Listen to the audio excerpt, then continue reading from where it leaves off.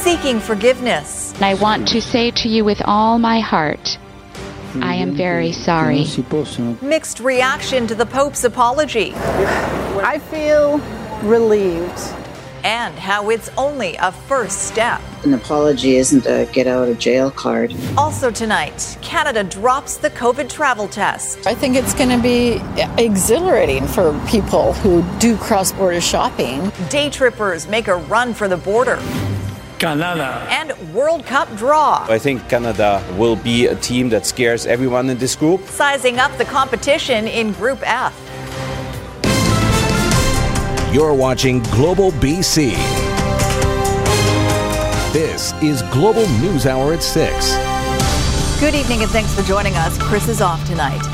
It's an apology that had been sought for decades. Today, speaking to a delegation of First Nations, Inuit and Métis leaders at the Vatican, Pope Francis said sorry to Indigenous peoples for the deplorable abuses they suffered in Canada's residential schools, many of which were run by the Catholic Church. Neetu Garcha is at the Vatican with more on the apology and the reaction of the delegates. Neetu.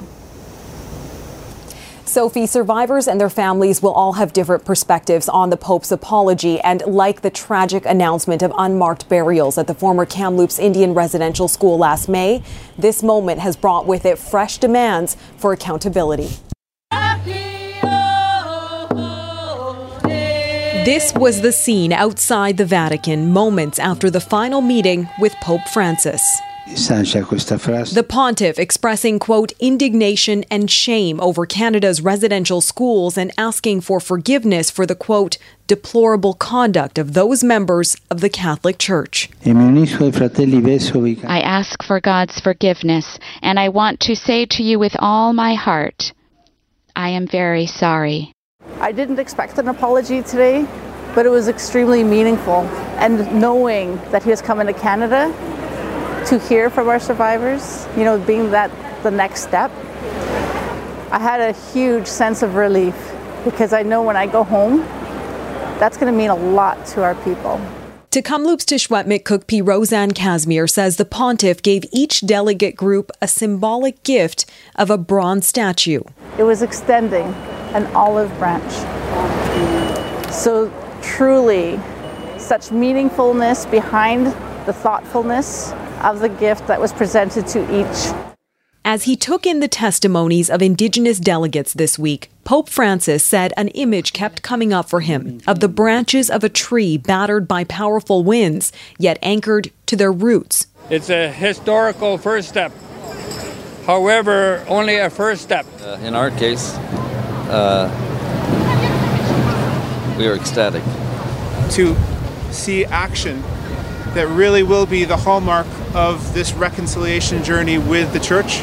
While calls are growing for urgent action, including criminal prosecutions for the crimes committed in the assimilation institutions, this moment is meaningful for many. And then I told him, don't forget our children. And he said, we won't. My heart is so full I can hardly speak. The Pope's visit to Canada is possibly on July 26th, around the day of St. Anne's feast.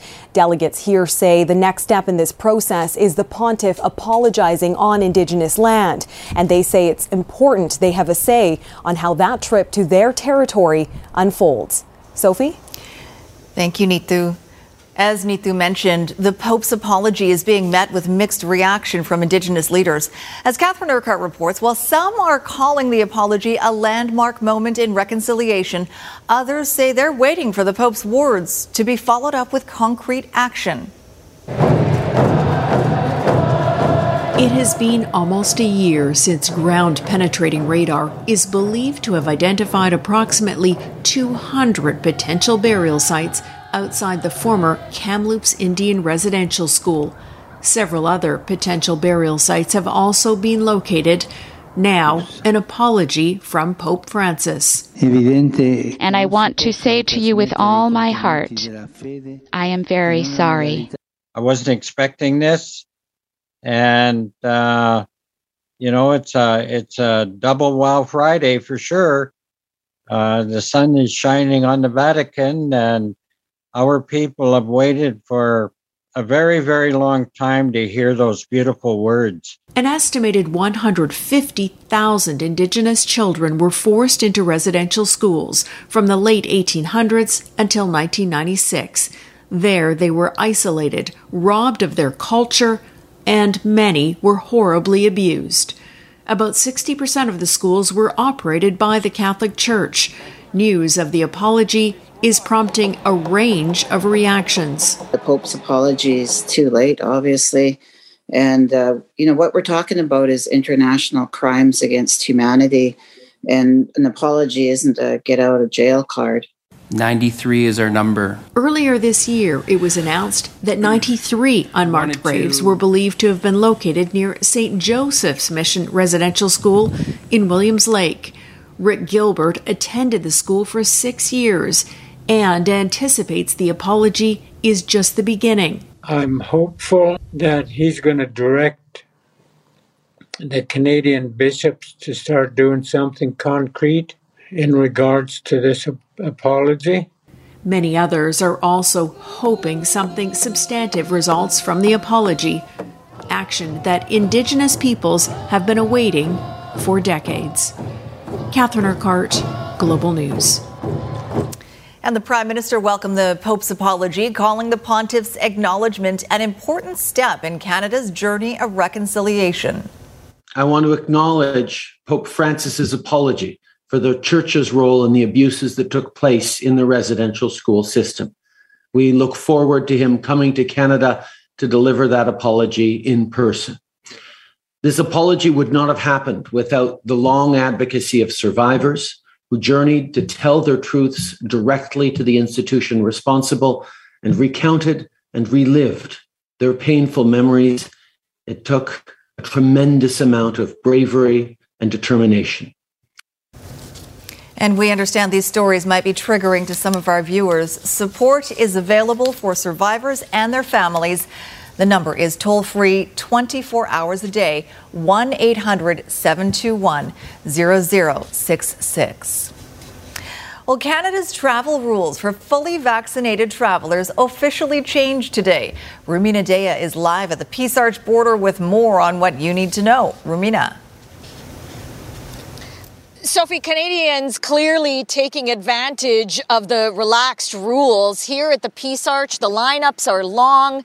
It looks like a parking lot. All the lanes are open here except for one. We spoke to a couple of travelers who were telling us that they waited roughly an hour and a half to get back into Canada. So here's what you need to know about the change in the rules. This is what's been dropped. As long as you are vaccinated and you're driving across the border, you can do it both ways and no COVID-19 test is required.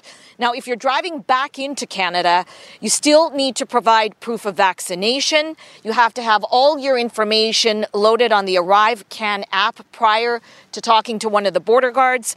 If you're unvaccinated or partially vaccinated, meaning one shot, you still require a test. And also, random testing is in place for all travelers. The U.S. is our biggest opportunity, our nearest term opportunity. And of course, with some of the tragic things going on in Europe, there's a lot of unsettled decision making amongst our European visitors. So while we think Europe will have a strong comeback as well, it's a little less certain than what's happening down in the U.S. Now, Sophie, it's a different story, of course, if you're flying into the United States. That includes Hawaii. You're still going to need a rapid antigen test within 1 calendar day of your flight. Back to you. All right. Thanks for that. Quite a sight to see those cars lined up at the border once again. Rumina Daya at Peace Arch for us. Well, British Columbians, as you saw, are already taking advantage of those new border rules, driving south for cheaper prices across the border without the expense of a test. John Hua reports. Call it the uncaging of the Canadian cross-border shopper. It was very easy at the border, and they said, go and have a good time. Yay! Day trippers looking for deals in the United States no longer hindered by the added cost of having to get a COVID-19 test before coming back home. It's exciting for me because, it's like a mini vacay. The savings on this side of the border not hard to find. A jug of milk costs $1.99 US, let's say $2.49 in Canadian dollars. Compare that to $5.89 here in BC. 18 large eggs, the equivalent to $3.12 Canadian in Bellingham. $5.99 at your local grocery store. Maybe wait on the whole wheat bread. Around $2.49 Canadian at Fred Meyer. On sale for $2.29 back home. I think it's going to be exhilarating for people who do cross-border shopping. Hard also not to feel pumped when you see the price of gas. It's going to make life simpler, a lot of trips more often. And for those wondering if it makes sense to cross the border to fill up your tank, well, consider this. Here in Bellingham, Washington, the price of gas is $4.29 per gallon. And according to the website usgas.ca, that equals to about $1.42 per liter. And that's in Canadian dollars. Comparing to Canada, it's really cheap here. It's worth the trip. And no cross-border shopping trip would be complete without a visit to Trader Joe's. I think a lot of folks come down, like they border hop just to come here. Yes, I know. Then there are reasons you can't put a price on, like a father who hasn't seen his daughter in 2 years, escorting her back across the border as an extended goodbye. We spent a long time, 2 years, to see them again. For many people we spoke to, a test-free trip across the border is about moving forward from this pandemic, while tackling the new challenge of affordability along the way. John Hua, Global News, Bellingham. And let's take a look at our COVID-19 numbers now. We have 274 people in hospital. 35 of those patients are in the ICU. There have been 4 more deaths due to complications of the virus, and that pushes BC's death toll since the pandemic began to more than 3,000. We have 357 new confirmed cases in BC. Canada's Chief Public Health Officer is warning people should continue to wear masks and get vaccinated as a 6th COVID-19 wave arrives. But as Richard Zussman tells us, this time around, there is no recommendation to increase restrictions to combat those rising cases. It's being described as the difficult balance, weighing the spread of COVID-19 and the need to return to normal societal routines. The bottom line is everybody right now, I think, should still wear their mask and keep those layers of measures. No matter where you are in this country. The federal government presenting the latest COVID-19 modeling data Friday. COVID-19 cases up 28% from last week, linked to the more transmissible BA2 variant, waning immunity, and a return to more in-person activities. I would suggest that in anywhere in Canada, a resurgence could occur this in the coming days or weeks when measures are relaxed. Federal health officials laying out the most realistic scenarios moving forward. Higher immunity due to high vaccination and prior infection, new variants emerging leading to intermittent waves and outbreaks, but all manageable for the healthcare system. The impact on health systems such as hospitalizations is likely to be lower. That's not guaranteed in every area of the country because of the differences in vaccine coverage. But there's still the worst-case scenario, a variant causing large waves, leading to an increase in severe outcomes and strains on the healthcare system, leading to restrictive public health measures. We're hoping that we just mild, just like a common cold or something. And the other scenario that it will be, severe, that the more people hospitalized, more people being admitted to ICU, hopefully this won't happen. There is also concern about vaccination rates in children where infection has been less severe. Even so, only 40% of those 5 to 11 across the country are fully vaccinated, compared to more than 85% in every other age group. 40% vaccination is not a good indicator to produce any kind of herd immunity in that age group. So those are the people that are vulnerable.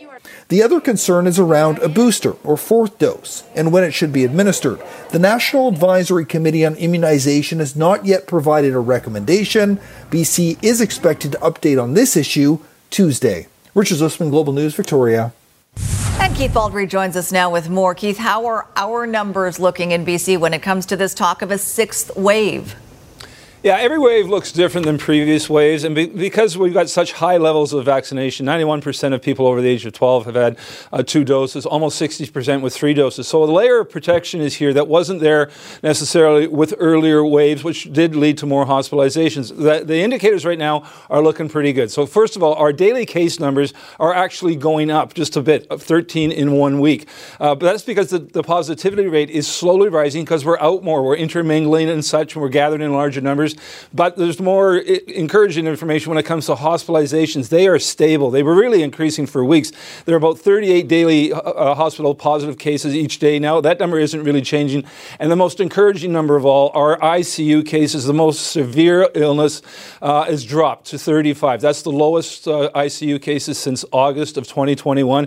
To put that in another way, about a month ago, 47 people were on ventilators in ICUs. Those are the most severely ill people, literally needing mechanical breathing devices to stay alive. That number has dropped below 15. Also, the number of people dying right now was 7 a day about a month ago. It's now down to 3. So the numbers are looking good even as the 6th wave approaches. Hopefully they drop even further. All right, thanks for that, Keith. Chilling messages left on the windshield. I'm watching you, boy. WP, white power. A Vancouver Island family terrified by racist threats. How the ordeal began and the police response next on the NewsHour.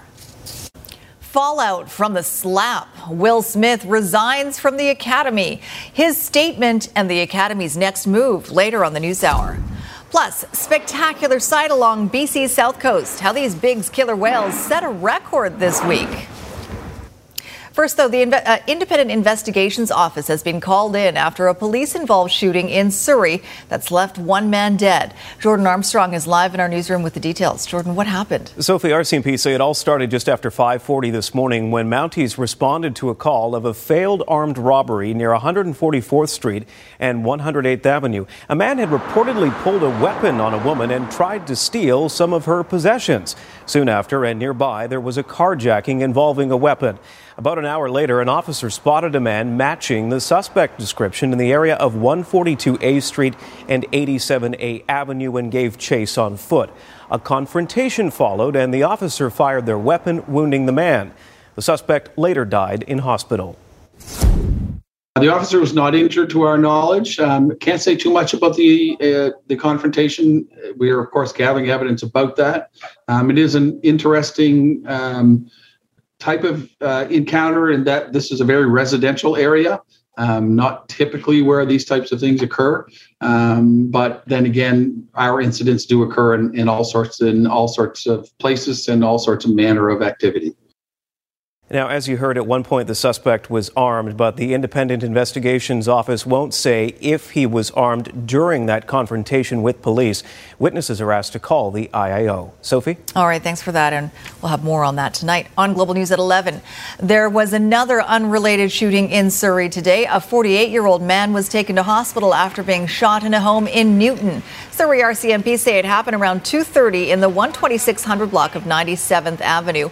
One man was found injured in the home. He was taken to hospital with serious life-threatening injuries. 2 suspects fleeing the scene on bikes were taken into custody. On Vancouver Island, a South Asian family is living in fear after finding themselves targets of racist messages left on a vehicle in 2 separate locations, including outside their home. Kylie Stanton has their story and a warning: the details are disturbing. Is gut-wrenching. They say a picture is worth 1,000 words, but some leave you speechless. I don't know what to say. Racism hasn't gone away. The woman, who does not want to be identified, is speaking on behalf of her South Asian family, who've been the target of hateful messages and racial threats for months. This is the first note that was left. Back in January, her brother discovered this on the windshield of his vehicle. It reads, "Your kind is not welcome here," complete with a blood drop cross, the insignia of the Ku Klux Klan. He was visiting his girlfriend, who was white, in Metchosin at the time. Police were notified, but nothing came of it. Then, this Thursday, another note. Only this time, his vehicle was parked outside the family home in Saanich, 20 kilometers away. Right away, I thought, okay, someone followed him home to see where we live. I'm already a naturally paranoid person, so all my senses are just heightened and just very, very, very paranoid. This one stated, "This is your last Valentine here," N-word. The family filed another police report, this time with Saanich PD. And when officers came to investigate, a third note was found on the back of the car. And that one stated, "I'm watching you, boy. WP, white power." It does constitute a charge under willful promotion of hatred. While these files are difficult to solve because they're just notes being left, there's other avenues that we can explore to hopefully stop this from continuing. In the meantime, police have advised the family to come up with a security plan. And while it's proactive, the family, who've called Canada home for 50 years, is refusing to cower because of these threats, instead speaking out on social media, sharing the hateful messages, writing racism exists, even here in nice little Victoria, while questioning why it's all happening. This is not okay. We've got the community behind us to support us. Hopefully there's no more after this. Kylie Stanton, Global News, Saanich. The 13-year-old girl who was the focus of a public RCMP plea has been found safe. Vancouver Island RCMP say Peyton McDonald has been located and is safe and sound. Just yesterday, police went public asking for help in locating the girl who was first reported missing March 17th after the Ministry of Child and Family Development asked officers to perform a wellness check. Up next, the drama of the draw. That's ball, Laura. Please be Canada. Where Canada ended up, and Squire sizes up our chances. Canada. And later, false positives, unnecessary anxiety, troubling results of new mammogram technology. Crews are replacing a power pole here in Surrey, and southbound 152nd Street is blocked between 96 and 92nd Avenue. Today's Lotto Max jackpot is an estimated $70 million, plus an estimated 39 max millions. Lotto Max dream to the max. I'm Trish Jewison in Global One. I have a problem in Surrey. Well, we now know who Canada will be playing at the World Cup in Qatar. The Canadian national men's team heading to their first World Cup since 1986. Squire is here to talk about Group F. Group F. When we went in 1986, we didn't score a goal. Didn't score a goal. I think we have a chance of scoring a goal this time. Although I wouldn't say this is the toughest group we could have ended up in. It's certainly not the easiest group we could have ended up in. It's sort of in the middle. There is Belgium, who is the second-ranked team in the world, so they're going to be very difficult. Croatia, which was a finalist in last year's the last World Cup 4 years ago, and Morocco, which is a good team too. However, Axel Schuster, who of course runs the Vancouver Whitecaps from Germany, knows his football on the world level, said those three teams are going to be a little wary of us. I've followed a lot of World Cups, and you always make your assumptions, and then to go to a tournament is always different. Teams show up in World Cups different than they have shown up before because there's a different form of pressure, preparation to that. So I think Canada will be a team that scares everyone in this group. It's an opponent nobody wants to have in its group because it's a team that has special skills, has a lot of speed, and for that reason, it's a team I can tell everyone in this country, a team nobody likes to play, and that's always a good starter. Yeah, Belgium is the first team that Canada will play. They are equally as good at soccer as they are at waffles. They are excellent, Belgium, and they have some of the best players around. Croatia is going to be tough too, and then Morocco is the final team Canada will play. I think the Canadians know that they're a long shot here, but they like the idea that they're a long shot against these three teams. It's going to be fun, and I think this time around we will score a goal, maybe more than one. Looking forward to it, and now we have to wait until November. Yes, but there'll be some exhibition games before that. Good. Yeah. All right. Thank you, Squire. We'll talk to you a little bit later. Yes. Just ahead, a step toward normalcy in Kyiv. How residents are returning to daily life in the capital while people in Mariupol struggle to get out. And later, controversy over the Little Campbell River, the potential impact of a new development. Traffic is steady in both directions over here tonight at the Alex Fraser Bridge, with just a little leftover volume eastbound on the east-west connector through Richmond. Through Kermac Cares for Kids, expert repair for your vehicle helps provide expert care for kids. When you choose Kermac, you choose to support BC Children's Hospital. Kermac Cares for Kids. I'm Trish Jewison in Global One at the Alex Fraser Bridge.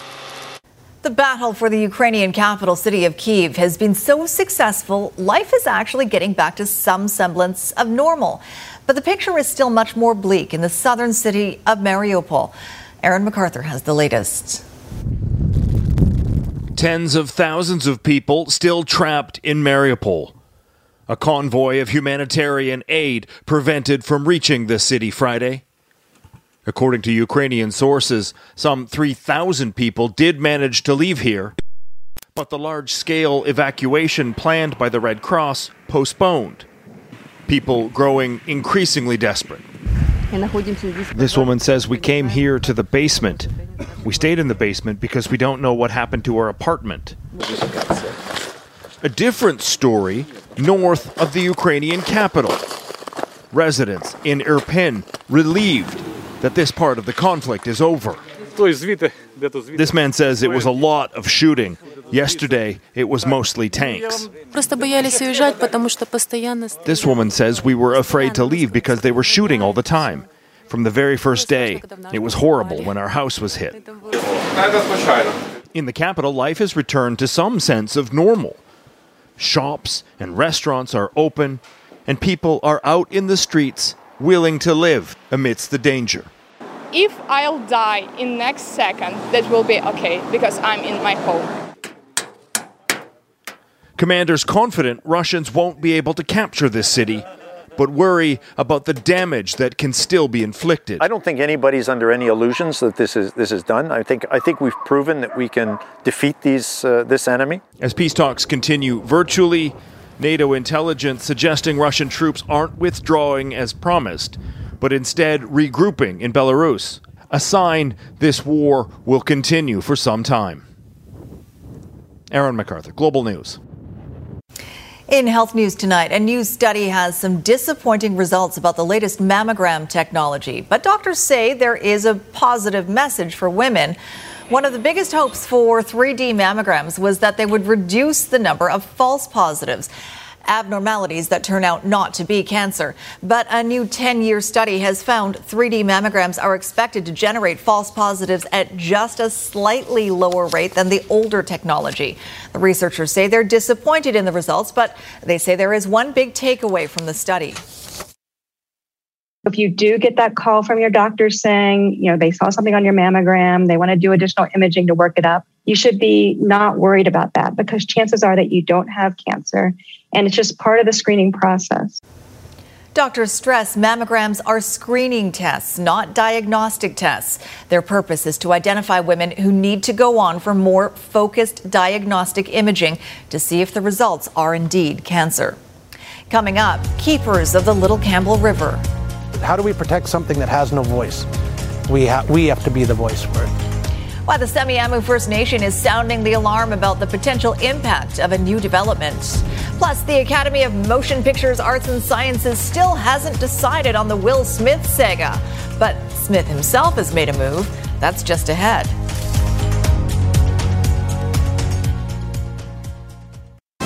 You're watching Global News Hour at 6.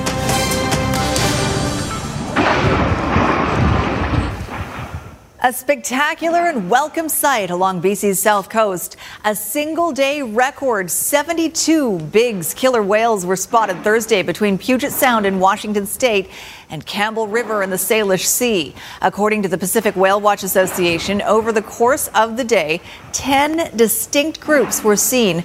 The largest, near the southern San Juan Islands, contained 19 whales. Unlike endangered southern resident killer whales who feed on salmon, Biggs killer whales hunt mammals and are thriving thanks to the abundance of seals and sea lions in the region. A Lower Mainland First Nation is concerned for the future of a river it says is critical to its culture, now that an industrial development has been given the green light in Surrey. As Paul Johnson reports, the Semiahmoo Nation says biologists claim the project will almost certainly damage crucial salmon habitat. Right from the beginning, this waterway has been of the utmost importance. We were told that there was a time when you could walk across the backs of the salmon. It was so plentiful. Most people in the Lower Mainland know this river as the Little Campbell. But spend a while with Semiahmoo First Nation Chief Harley Chappell, and you learn they call it the Tatloo.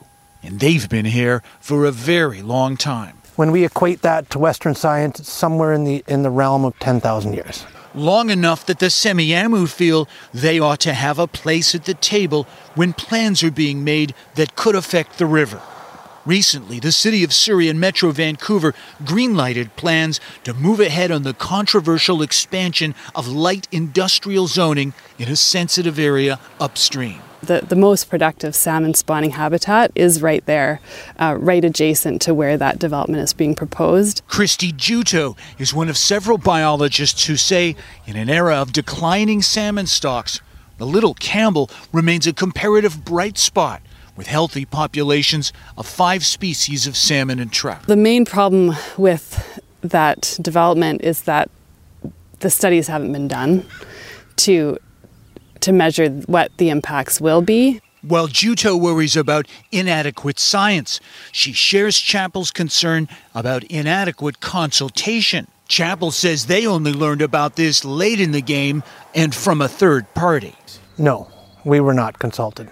On Friday, the City of Surrey shared with us documents that appear to show a number of consultations with the First Nation, though the earliest one appears to be in December 2021, for a project that's clearly been in the works for much longer than that. It was disappointing to hear that the approval went forward just based on the fact that it was a missed opportunity.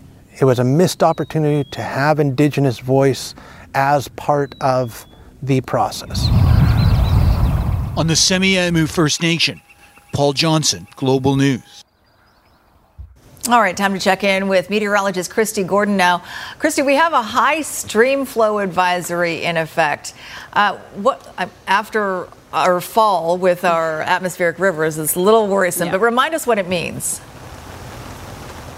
Okay, so let me break it down for you. We have 2 potent systems that are going to move in late in the weekend. There's still some uncertainty around exactly how much rainfall is expected. Still a day away, so tune back in tomorrow. But what we do know is this. So a high stream flow advisory is in place for these areas here, Sophie. And what that means is this. So BC River Forecast Center has put out, it's the potential for significant rise in the rivers.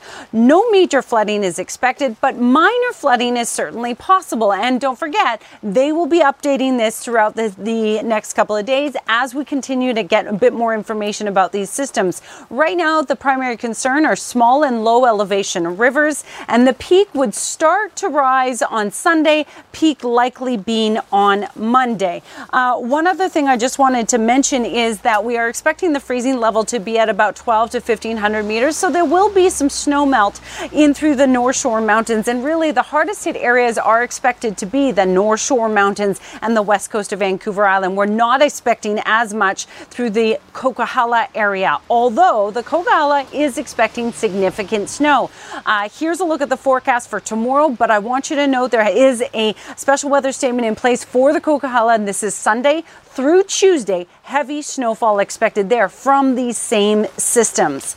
Now here's a look at your Saturday. We had been anticipating some sunshine for Saturday. There will be some for the interior regions, but not as much for the south coast. The best chance of seeing it would be in the morning on Saturday. We still have chance of showers now in the afternoon ahead of that system moving in. It'll be Saturday night into our Monday morning that we're expecting not only heavy rain, but also strong winds, Sophie. Tonight's weather window comes to you from, actually, I don't know where it comes to you from, but Rob McLean sending us this. This is Murphy, and he's wondering, is this a cherry or a plum blossom? So on the cute. tip of his nose. I'm pretty sure that's a plum. It's cute. That's what it is. All right. Thanks, Christy. Will Smith has resigned from the Academy of Motion Pictures Arts and Sciences, saying he is heartbroken over his actions. Smith was facing possible suspension or expulsion from the Academy for slapping Chris Rock during the Oscars on Sunday after Rock told a joke about Smith's wife, Jada Pinkett Smith. In a statement, Smith calls his actions shocking, painful, and inexcusable, and says he will accept any additional consequences the Academy's Board of Governors deems appropriate. He says his actions hurt Rock, his family, many of his dear friends and loved ones, all those in attendance, and global audiences at home. The Academy now says it has accepted Smith's resignation, but is continuing with its own disciplinary proceedings. All right, Squire is here now. You know what I like about our show? What's no that? one ever gets slapped. We still have 17 minutes. Oh, no. I think it'll be very benign. All right, what do you have? Okay, so for this country, being in the World Cup draw today was quite fun. And for the players, it was like a dream. To actually be in the draw and be a part of the World Cup this year, I mean, that's big for all of us. So we will take a look at the group that Canada is in. And later, satellite debris. Squire sizing up the competition. What? Oh, yes, I see what you're doing. Oh. I was totally out to lunch when you said that. You're still thinking about... thinking, what competition are you meaning? I know what you mean now. Canada has done... Boy. I've had a lot of allergy medicine today, okay? Canada has done what it needed to do in North and Central America. Now it's time to take on the world. The Canadians will be part of Group F at the World Cup in a quartet with Belgium, Croatia, and Morocco. I think we were really hoping for a spot in the easiest group, which is Group A, the one that has Qatar in it, but it could have been a lot tougher. The group we got into isn't that bad.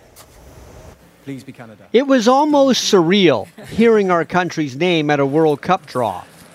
Canada. You know, to have our team pulled out and just to see that, you know, this is real. You know, Canada's on the big stage now. Just got to enjoy the moment. I mean, it's an honor to play in a World Cup, playing against class teams, class players, players we watched growing up. I mean, it's a dream come true. The dream includes a bit of a nightmarish opening against the Red Devils of Belgium, the most talented side this group of Canadians have ever played. Led by Kevin De Bruyne, perhaps a number one midfielder in the world, who's surrounded by the number 2 ranked team in the world. You know, I think Belgium, we know their quality, players like De Bruyne and Lukaku, and what they've done on the international stage, and then the Croatians, who 4 years ago were the finalists. I mean, this is what we want. We want that underdog story.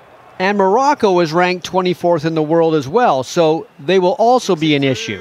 But to these 3 teams, Canada is an issue. What impresses the rest of the world is Canada beat and tied a top 10 team in Mexico during qualifying.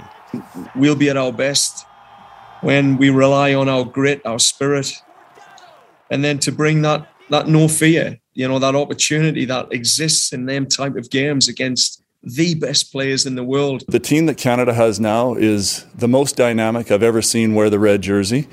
And their attacking force is second to none from what we've seen here.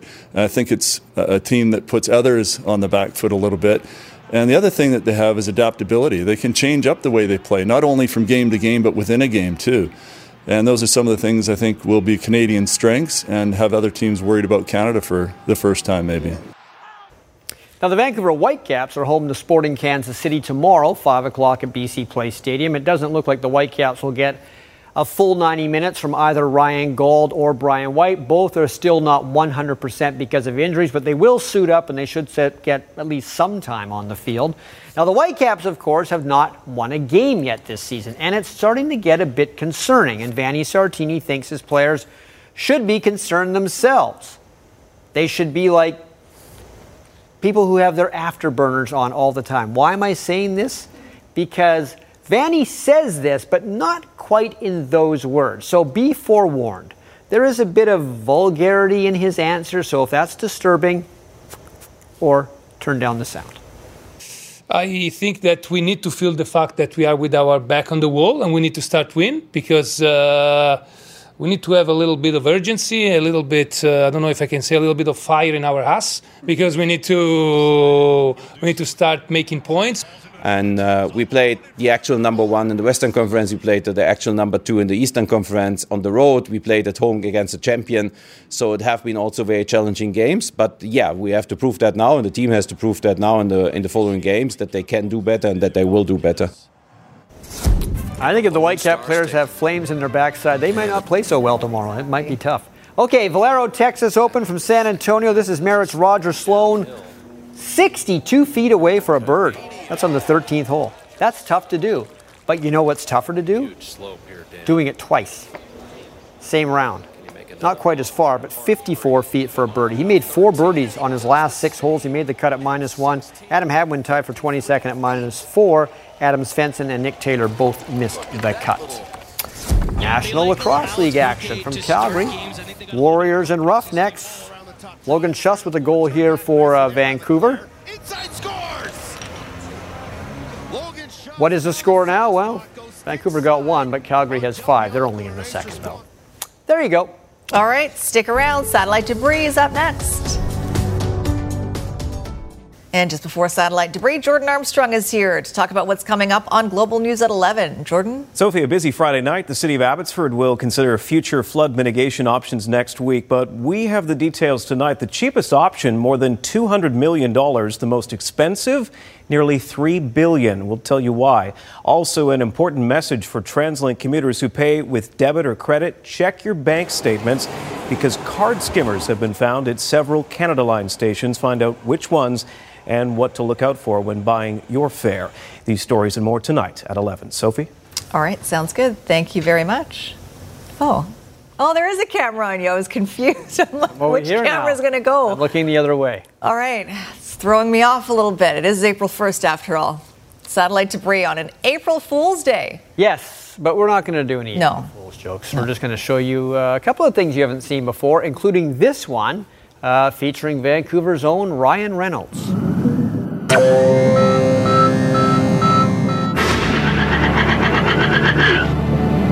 As the owner of Wrexham Football Club, I need to watch out for our players.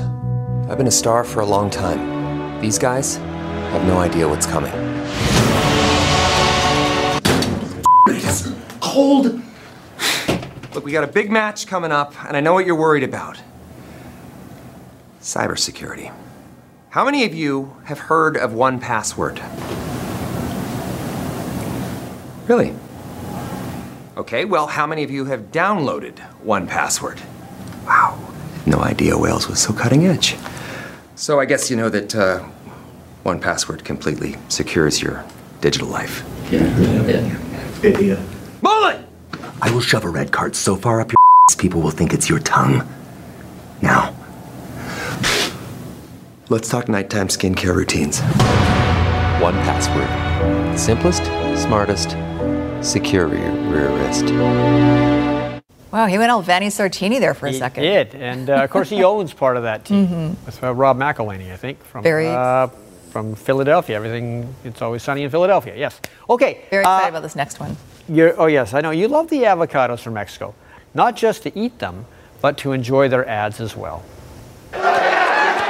Oh, nice. Maximus the Great's coming back this week. Oh, yeah? Yeah. Didn't he get eaten by that lion? Not all of them. He'll still play. Maximus the Great is dead! This is officially the worst tailgate I've ever been to.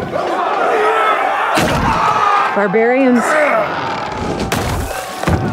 hate it when they come to town. Well, tough. We drove for 3 months with our kids in an ox cart just to watch you get destroyed. Yeah, we made great time. Herd, mutt, knock it off. We came to see Maximus get fed to the wolves live in person. You guys have wolves? Oh, we got a lot of animals this year. We got a lion, we have a viper. Ooh, and the panda. Oh, he's so cute, but hungry. Doesn't matter. We're gonna kick your... I'm sorry.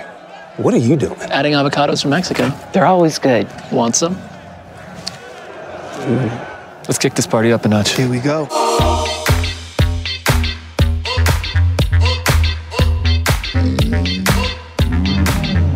You know, they also taste great on salads. Yeah, Caesar, we get it. I love salads. Yeah. If that's what I'm known for, I'll be happy. Avocados from Mexico.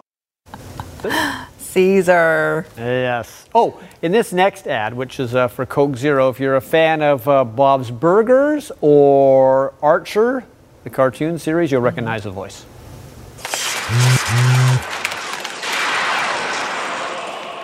Hey, honey, thanks again for picking up my parents at the airport. I love how I can count on you. Just leaving. Don't feel bad. It's not your fault you forgot to go to the airport. Video games are amazing. Did you develop the stunningly lifelike graphics? No, you've always been a terrible artist. And come on, 92 animators were used to make this one scene. Millions were spent. Reality can't compare. Plus, the virtual world allows for a more real representation of who you really are, free from society's definitions and limitations. And what are you gonna do? Just sit idly by while Lord Skilbreth lays siege to Dopenshire? Not today. Sorry, Kim. He loves your parents, but the Brotherhood of Falcons needs him. Take a taxi! So go forth, brave knight, and enjoy everything. Coke Zero. Very intense. H. John Benjamin. The voice of Bob and Bob's Burgers and Archer.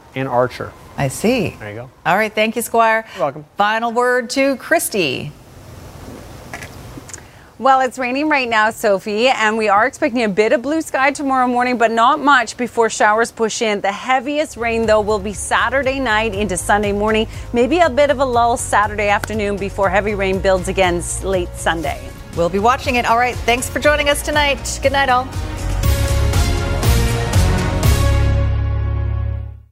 Hi, it's Shauna, and I might be a bad parent because my kids think French fries are vegetables. Hey, it's Ryan, and I might be a bad parent because I went out for wings when my wife was in the hospital after giving birth. Johnny here. I might be a bad parent because in my house, the tooth fairy gives pocket change. But we're not alone. Len emailed us and said his 6-year-old daughter's Tarzan moment going from love seat to lazy boy by curtains made him more proud than any dance recital. And Andy left his 2-year-old at the rink. All right, guys, I'm sure we're not alone. Like Andy's kid. For stories and confessions like this, make sure you check out our podcast. It's called Bad Parents, and it's available wherever you get your podcasts. I left a glove at the rink.